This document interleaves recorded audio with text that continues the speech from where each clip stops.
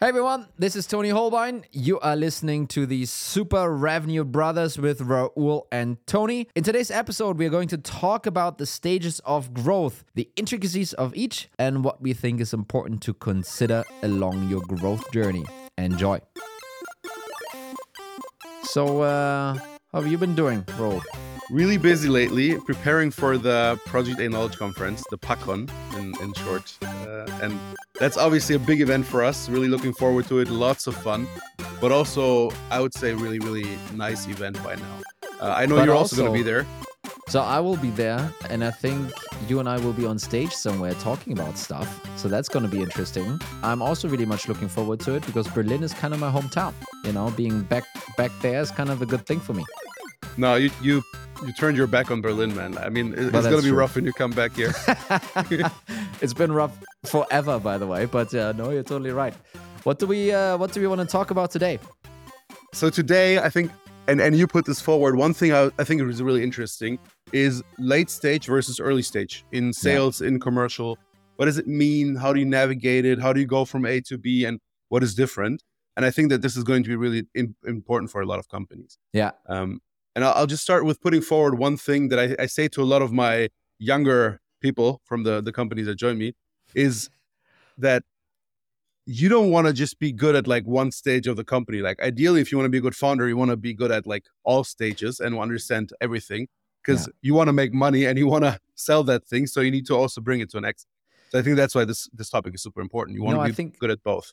I think that's true. But what I also learned, and this is kind of another time where we're going to talk about, I guess my journey as a founder, but also my journey as kind of a CRO. What I also realized is while you want to have all of the future states in your head and want to optimize for them to a degree, you kind of can't. You kind of almost can't afford it. You need to kind of focus on the problem. It's always the next game that's the most important, right? Like in football, right? So that's usually the issue.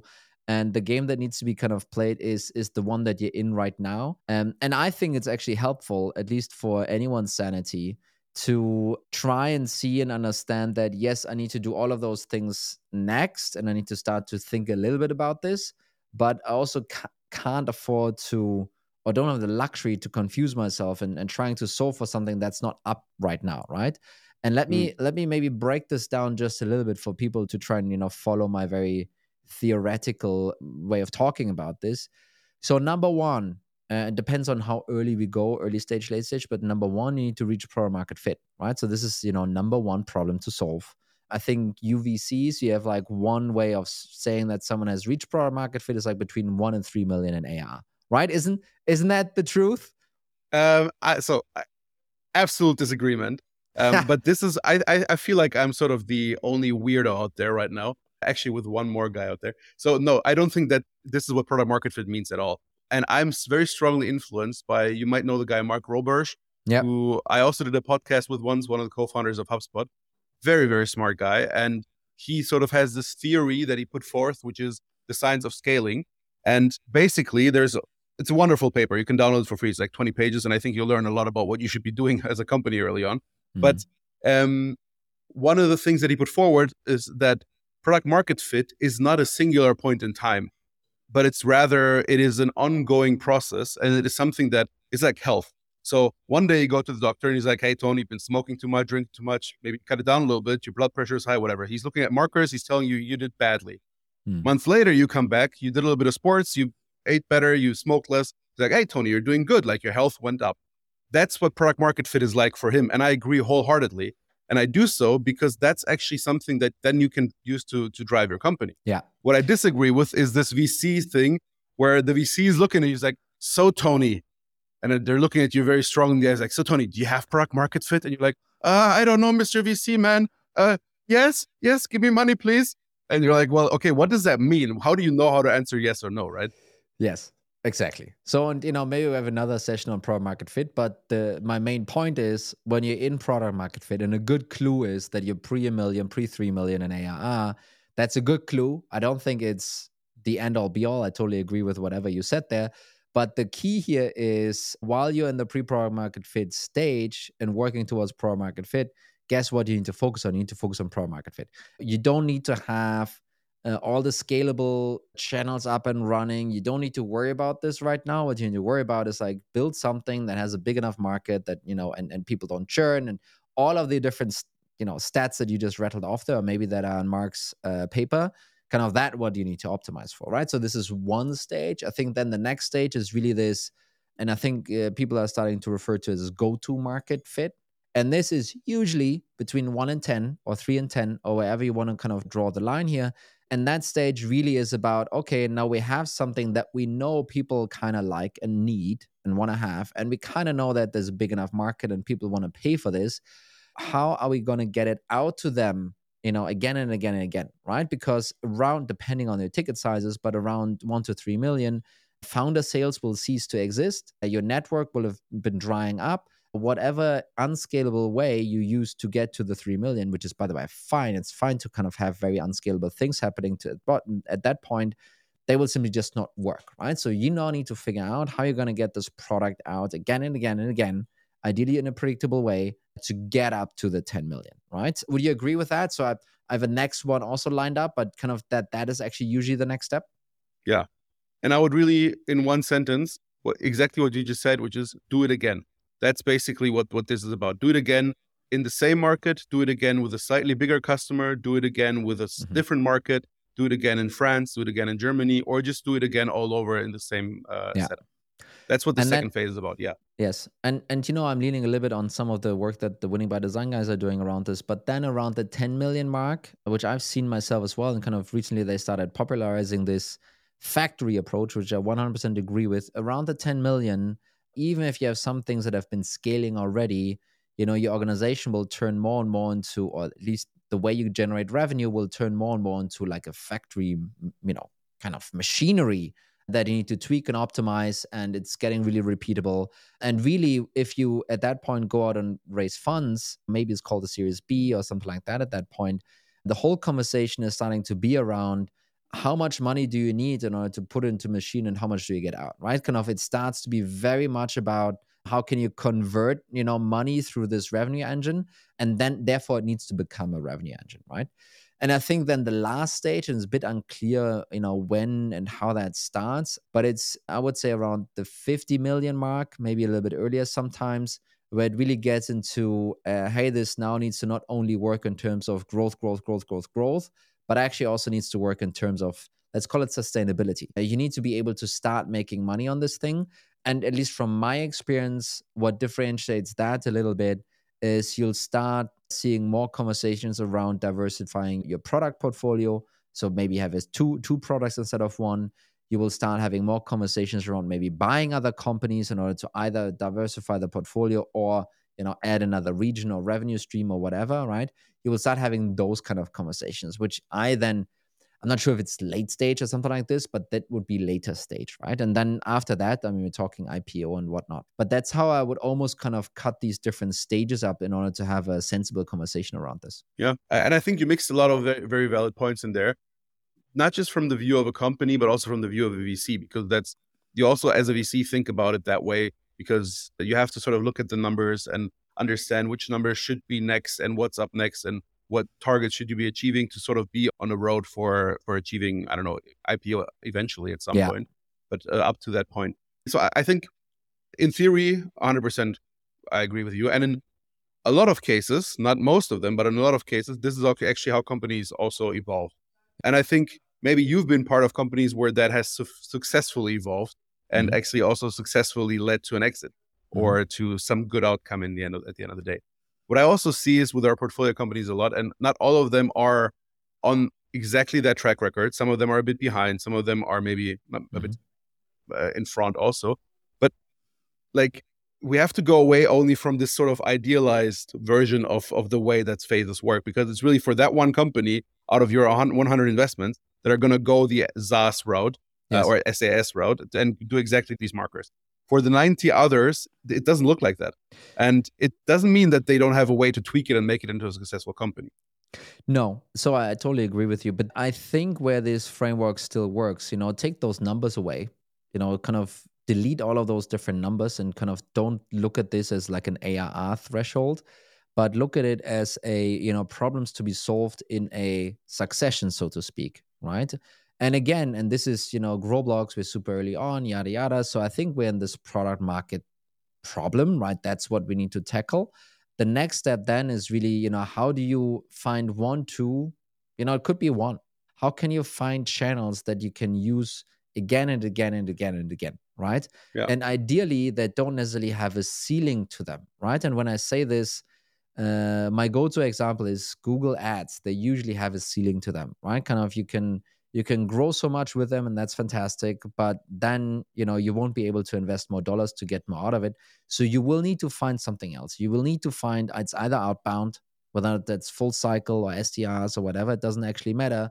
But one way where you can initiate a conversation, or it might be on those broader networks where people are not going to look for something, but they're getting entertained. So this is like LinkedIn for B2B. It might be, Facebook and the Meta platforms for B2C stuff. It might be TV or radio, depending on whom you're selling to, right? But kind of those are the channels that you broadly have available that are like really nicely scalable. And you will need to find a way. This is my experience. You will need to find a way from one of the latter ones, not Google Ads, unless you're in B2C. I think B2C is different, completely different game. Yes. Google will always have enough for you in B2C, but in B2B, they simply won't, right? Everyone is looking for shoes. No one is looking for a niche company. Forget about it, right? So that will give you a little bit of a lift, but it won't get you to 10 million. So you need to find one of these others that work for you to get you to 10 million. And this will require, just like in the product market fit stage, that will require a lot of testing, trial and error, going back and forth, questioning the people, questioning the channel, questioning the process, questioning everything. So this is, as far as I've lived through this is a tinkering and exploration process that's going on there in most cases, right? And I feel, at least this is my perspective as a founder, number one, you yourself need to be pretty clear on that is the problem at hand. Number two, I am not sure if you can outsource something like this to a CRO. I've seen several CROs stepping into a company that's in the middle of go-to-market fit, and they're struggling a lot. But it's those CROs that they take the playbook and they get you from 10 million to 100 million.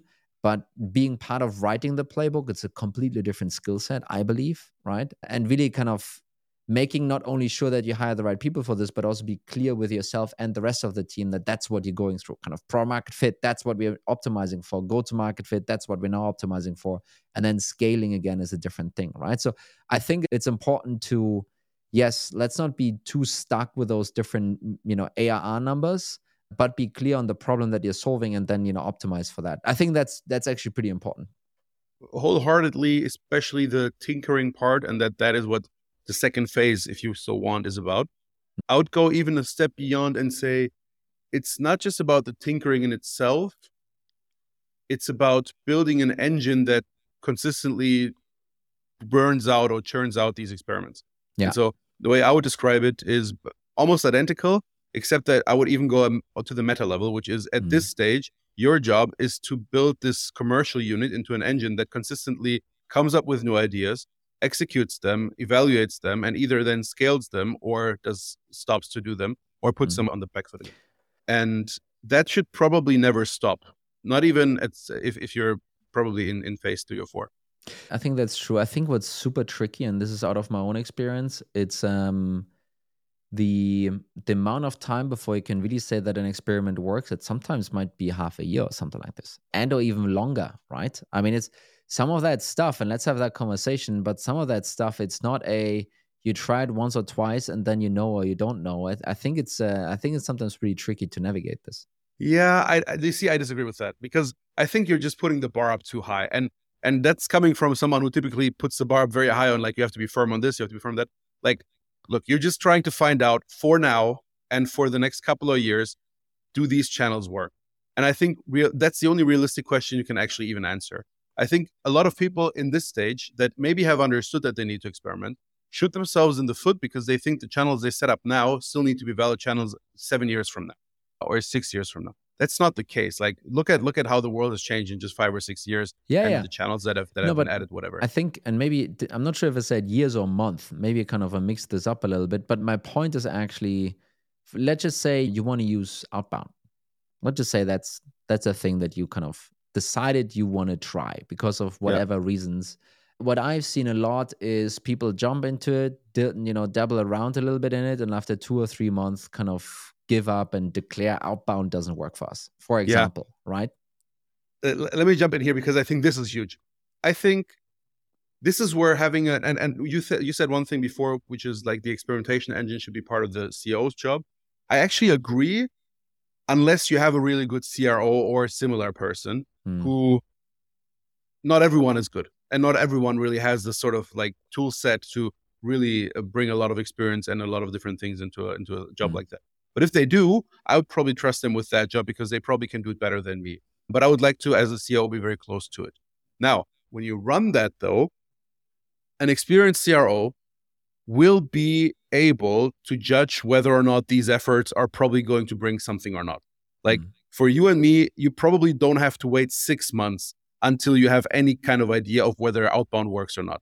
You probably have an indication looking at the funnel after a month or two. You probably can look into the calls and be like, hey, are these calls that I would like to have with my customer? Are these going somewhere, or are we just wasting time here? And this is just for outbound.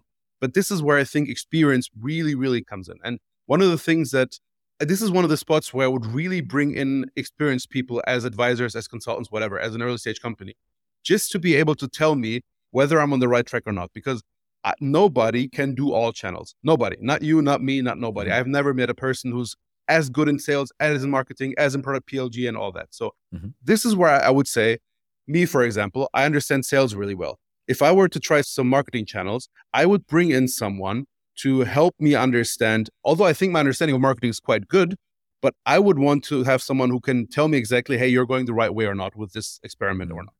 Because that's going to save me a ton of money and time. This is where money is really well spent in the beginning. Or I would bring in, if I didn't know sales, I would bring in you and be like, hey, Toni, please listen into a sales call or to look at our pipeline. And you're going to be able to tell me, hey, look, like, I'm sorry, but outbound's not going to work for you right now. Like, you're going to have other problems. I think what I'm wondering though, let's take myself, used to be the typical scale-up profile, 15 million to 50 million, done this, 2 journeys of this, exit and so forth, managing teams of 100 to 450 people or so at the same time. I think those look great on paper. Maybe you even have the right logos and better, certainly better logos than mine. But those are sometimes just not the folks to figure out the early stuff. That's actually what I think. And then it's really important to kind of make the distinction also to what you just said. It's like, hey, let's bring someone in that is a consultant to figure some of these things out maybe early on. I think that might actually make more sense to hire someone that is I take the playbook from 10 and scale it to 100 versus we need to write and figure out the playbook to go from 3 to 10 or from 1 to 10 or whatever the number is going to be, right? I sometimes see those are different profiles. And the reason why I believe that's the case, it's earlier on, let's just say it's go-to-market fit, right? It's not all the different pieces have settled into place. Everything is still a little bit flexible. You can still move things around. And for example, if you want to go outbound and want to make this a channel, maybe that means you need to be able to address the mid-market better. That might mean you need to build different features in order to actually kind of be able to sell to them. That might mean also that you need to be able to ask for a bigger check. It might mean that, there's so many other things that, have all of those different knock-on effects across the organization. And I think, this is my opinion, for a scale profile, that's sometimes pretty difficult to maneuver and to navigate. And it's pretty easy to lose your fucking mind. I think there's a profile like that to kind of not being able to, okay, what is it that I can actually trust here? Because it's not only listening to the sales call and seeing if this is good stuff, right? It kind of does the whole package actually work out? And I think once you have the package nailed for the channel and, all of the different things, then giving it to someone that is like, okay, now we need the been there, done that guy or lady to come in and, okay, next bottleneck you're going to hit is communication. Next bottleneck you're going to hit is, demand gen. Next bottleneck you're going to hit is like tools and systems and processes or something like that comes in with that mindset. I think that kind of gets you from the 10 to the 20 or 10 to the 30 or something like this. So I think it's, again, right, it goes back to, what's the problem to be solved? And it's an experimental, and you need to bet on some of these things. And then who's the right person for that? And that might be someone that is an outsider, like a consultant for that specific thing. I do also believe founding team, CEO, CTO, all of these folks will need to be super involved in even that phase in order to figure this out. And to be specific, for that case, yes, you could bring in someone to help you with the whole motion. But what I was really focusing on is, let's say that you're trying 5 different channels, and you as Toni right now, you think that for 3 of them, you can judge very well personally yourself whether that channel is probably going to work or not. But for the other 2, you just don't know. And that's where you bring in 2 people, maybe even for one channel, one person, for 1 hour a week to tell you, hey, Toni, cut the crap.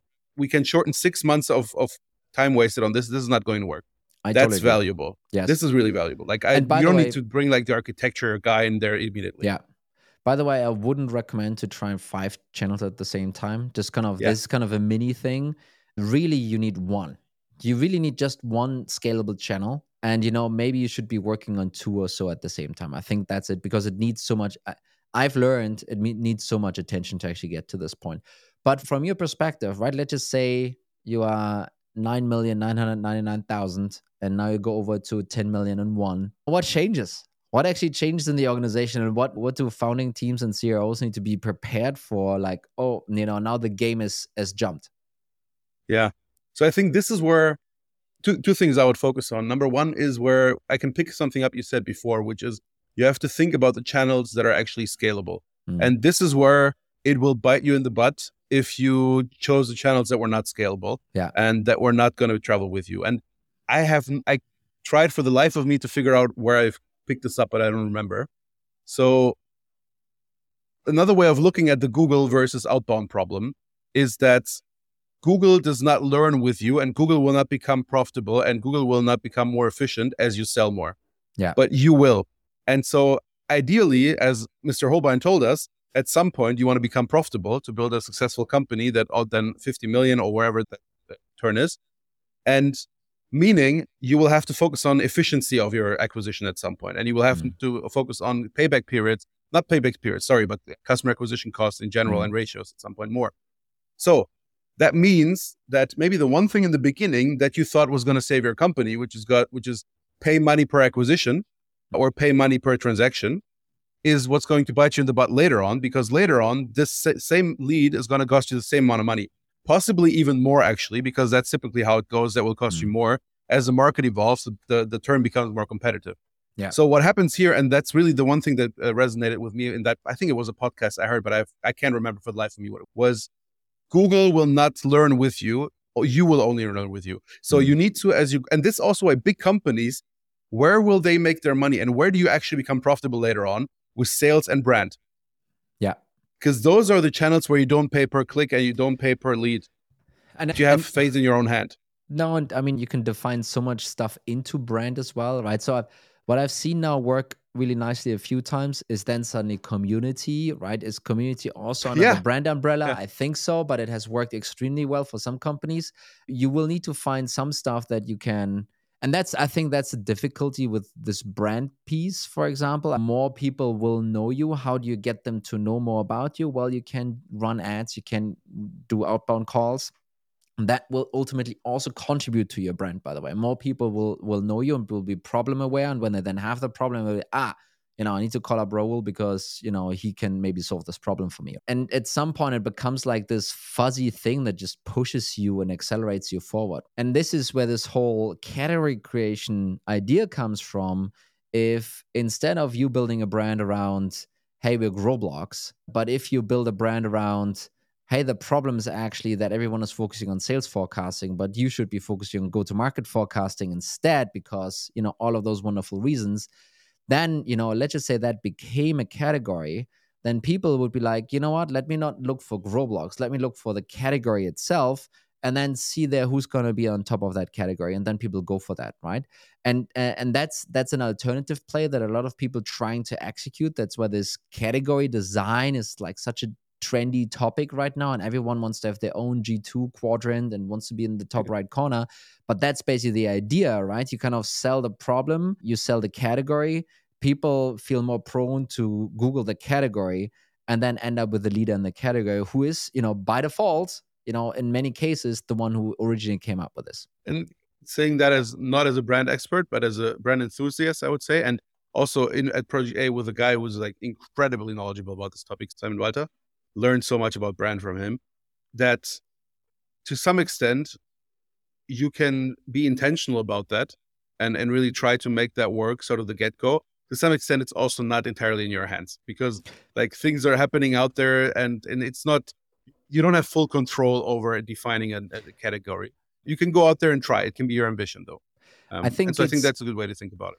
no, and I think this is really something for the 10 million plus area. I would say, you will be, whether you want it or not, you will be doing some brand work around, all the time, but only around the 10 million and the Series B check will you have the firepower to actually, seriously try and start and build something like this if you wanted to go for a category, for example, right? So I think this is, I talked to someone. I can't say the name yet because maybe they're going to be a customer, but really successful early stage team started around the same time that we did. They're like way ahead. Let's just say way ahead, and basically at the point where then also can be a great customer for us. And he told me that in the very beginning they were just, hey, no bullshit. We decided in our company in the early stage, come on, no bullshit. We're all gonna sit down. We're all gonna prospect. We're all gonna ram through this target as fast as we can. Yeah. And I would say, all these wonderful brand things and so forth, he might have put this into the bullshit category, right? And kind of, hey, that is something we can do later. Now we can discuss that and you can be, yes and no about this. But those are all the things that just, might be too expensive depending on your buyer and so forth, but might be too expensive to do this early and might honestly also be distracting, right? So I think if it goes well for you, great. But if you put a lot of time and effort into brand and it doesn't pay off, you're kind of screwed actually, right? So I would be super careful in the leading up to 10 million, but then you need it. You will need kind of that force in the background. And I think what's his name, Jason Lemkin, and I tried to find it because I was citing it and someone was calling me out on this. But Jason Lemkin mentioned something like 70% of the buying decision as you grow will be based on brand, right? Because people are just fucking lazy. It's like, okay, I need a CRM. Who's the winner in the CRM market? Oh, it's Salesforce. Okay, I'm going to buy Salesforce, right? And kind of that obviously has changed. HubSpot is now, oh, this could also be a winner. But basically, this is how people make big decisions. Let's just say most people make those kind of decisions based on, okay, I just need to kind of know where the market is, who's the winner in the market, let's buy them, instead of doing the spreadsheet with the 5 different tabs and all the different features. I've seen very few people actually do this. So where's then the decision making coming from? It's to a large degree, it's coming from the brand background radiation that might help you excel, right? And to a degree, you've paid for this already, and then they're coming in for free, and you think it's free, but there's a cost to this either way. So I would actually disagree that you can afford to think only that late about brand. I would I haven't done that exercise, although it would be interesting. I would probably put that at least into the top 10 things I've learned at 5-6 years of Project A, working with 100 companies in all kinds of fashions, is if I were to start my own company right now or join a company that's just been started, is focus basically from almost the beginning already on some aspect of brand, because you can almost afford not to. And I will tell you why, because almost every company of ours that I've seen become, for lack of a better term, a failure over time, one thing they all have in common is they don't have a good brand. And there's other things also. It's not the only factor. And it always is obviously the case. You don't have time to focus on it. You can't afford it. All of that is true. But if you don't do it, if you miss the bus, at some point, it's going to fuck you. And like almost every company I know that's older than a couple of years that doesn't have a good brand or missed that train, they have a bad brand. And one way that I think, again, Simon, our person dealing with that, is really genius about that. One thing that he implemented on that is he also agrees you shouldn't spend a ton of time early on that. So he built this thing, which is called an MVB, minimum viable brand. So it's just a small set of things that you need to get done in the beginning just to get started and then not have to think about it anymore, right? And that's how you get started. You build things up in steps. No, absolutely. I mean, and I may be the worst example of talking about brand isn't the right thing. I mean, we have obviously we have this show. What is that? That's brand. Then we have the revenue formula. Check it out. If you don't follow me on LinkedIn yet, you did that yet, because do that. We had fun together, Toni. Oh, that's right. No, that's actually what it is, Yes. No, but, I agree with this to a large degree. Otherwise, we wouldn't have done that either. I think there was a couple of other considerations in there as well, just to be kind of transparent. It took us like a year to actually bring a product to market. And then what do you do for that year? We were studying kind of Dave Gerhardt's founder brand book. I can just, for someone that's super early on, give this a read. But we were literally sitting in a room, like co-founders and marketing dude. And we're like, okay, so we don't have a product to sell yet. So what are we going to sell? And then it's like, let's just sell the founder brand. Let's just kind of build this thing up. And this then, obviously, became to a large degree became me together with the Growblocks brand sitting behind this. And we can see, wonderful things coming out of this. I don't want to go too much into detail on this because maybe it's a bit off topic, but there's a lot of tailwind that you can never say it's because of that specific thing. So the attribution always fails. But I sometimes ask myself, like, hey, would all of that positive stuff had happened without all of the other things that we can't attribute here? And the answer probably would be no, right? And as you build this out, I totally agree. I mean, I think it's a biggie eventually. I think the big question, and I've got some LinkedIn messages from other founders like talking, asking me questions directly around that, which is really, when should you be investing in this? And hey, is it paying off? Can you see that this thing works? And it's a really difficult thing to just say yes or no to it, unless you obviously have like hardcore brand believers like Simon sitting over there, right? There's like, yeah, that's the thing. Although, again, what I like about Simon, this is not a podcast about Simon, but what I like about him is he's a brand believer who actually also knows when it's bullshit and when it's like, okay, please focus on something else right now. This is not going to save you. Yeah. So I think those are the best people who like, okay, they tell you, hey, you really need this right now and I'm going to help you. But sometimes you probably need something else. Like focus on your product first. So how did we get there? Kind of trying to go back from our tangent, which is kind of the point here, by the way. I'll take you back because I have one thing I really need to go to, which is we talked about, okay, let's go later stage. And one thing that we haven't touched upon yet, which I think at the very latest, probably most likely much earlier, but at the very latest, this is where you have to start focusing on customer success. Very likely earlier on, but you cannot get to that profitability point. You cannot get to that having nice figures point without keeping the customers you have. And if you've seen the stacked graph of, and I forgot again who I saw the graph from, but it's been popping up everywhere. The stacked graph of where revenue actually comes from. This is actually how revenue works. You will always need new customers because new customers are the food for your future revenue that will come from expanding them. But you need to keep the stock of customers there. Otherwise, you're fucked. So this is the number one reason why teams fail to go from 10 to 20 is that churn is taking over and they are unable to, fill the holes and add on top with new biz. They're basically kind of reaching the wrong end of the S curve, between 10 and 20 million, and therefore never get to 20, right? Kind of that stalls them out. And if you have a churn problem around 10 million, the thing is, if you have a churn problem at 1 million, and let's just say you have annual contracts and it's 20%, by the time you hit that churn a year from now, your new biz engine will be 2 million. So you're churning out 200K, but you produce 2 million. It's like, I don't give a shit. But by the time you're 10 million, 15 million, you have 20% churn there, your new biz engine needs to be 5 to 8 million a year, which is extremely difficult and expensive in order to make up for the loss on churn and then add something on top in order to stay growing. And that's kind of the simple, stupid math reason. And, at Growblocks, we have like a saying when we sometimes talk to super early stage teams, it's like, oh, we don't have churn. Well, you don't have churn until you have churn, right? Kind of that's, really having sometimes this magical idea that, no, actually our gross retention is perfect. It turns out to be always untrue. And if you don't plan for this, if you don't think about it, if you don't see that there might be an issue coming up with this, you'll be kicking yourself in the nuts in a year or two from now. Yeah. And exactly what you just said is you said those are just figures, but I actually have one or two companies in mind where it happened exactly like you just said, which is they had very rapid growth in the beginning. And so the churn that they had and also had sacrificed for that rapid growth felt like, yes, maybe it's just 10% or 15% of a very small base. Whatever, I don't care. I'm going to make 2, 3, 4, 5 million this year. Yeah. Probably not 5, but like I'm going to make a lot of money this year. And then just 2, 3 years later, that hurts them so much that growth was basically impossible with the same setup. Because if you're losing 2%, 20% on 10 million and you're making 2 million a year, you're being stagnant.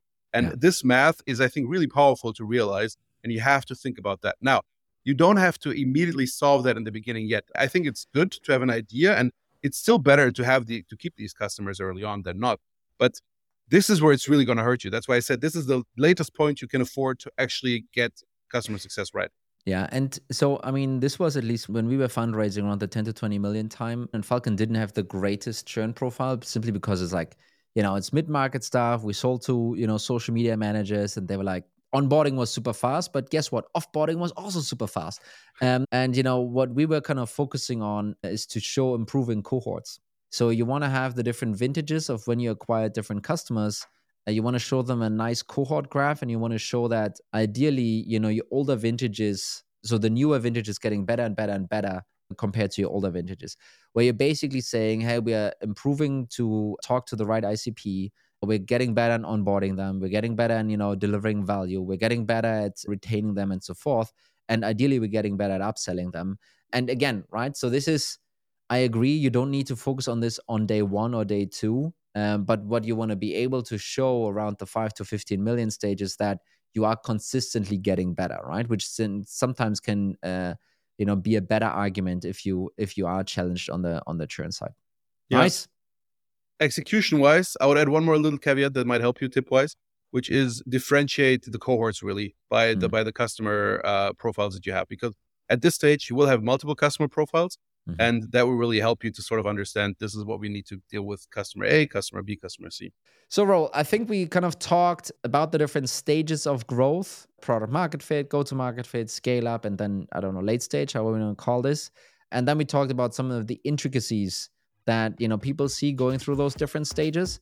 We went on our usual tangents in order to sometimes go super deep into some different areas. It's, again, whenever I chat with Raul, I'm kind of taking kind of stuff away for my own side, right? And this kind of what makes this a bunch of fun, and I hope everyone else has kind of the same experience here. So thanks a bunch, Raul, for the conversation, and thank you everyone else for listening.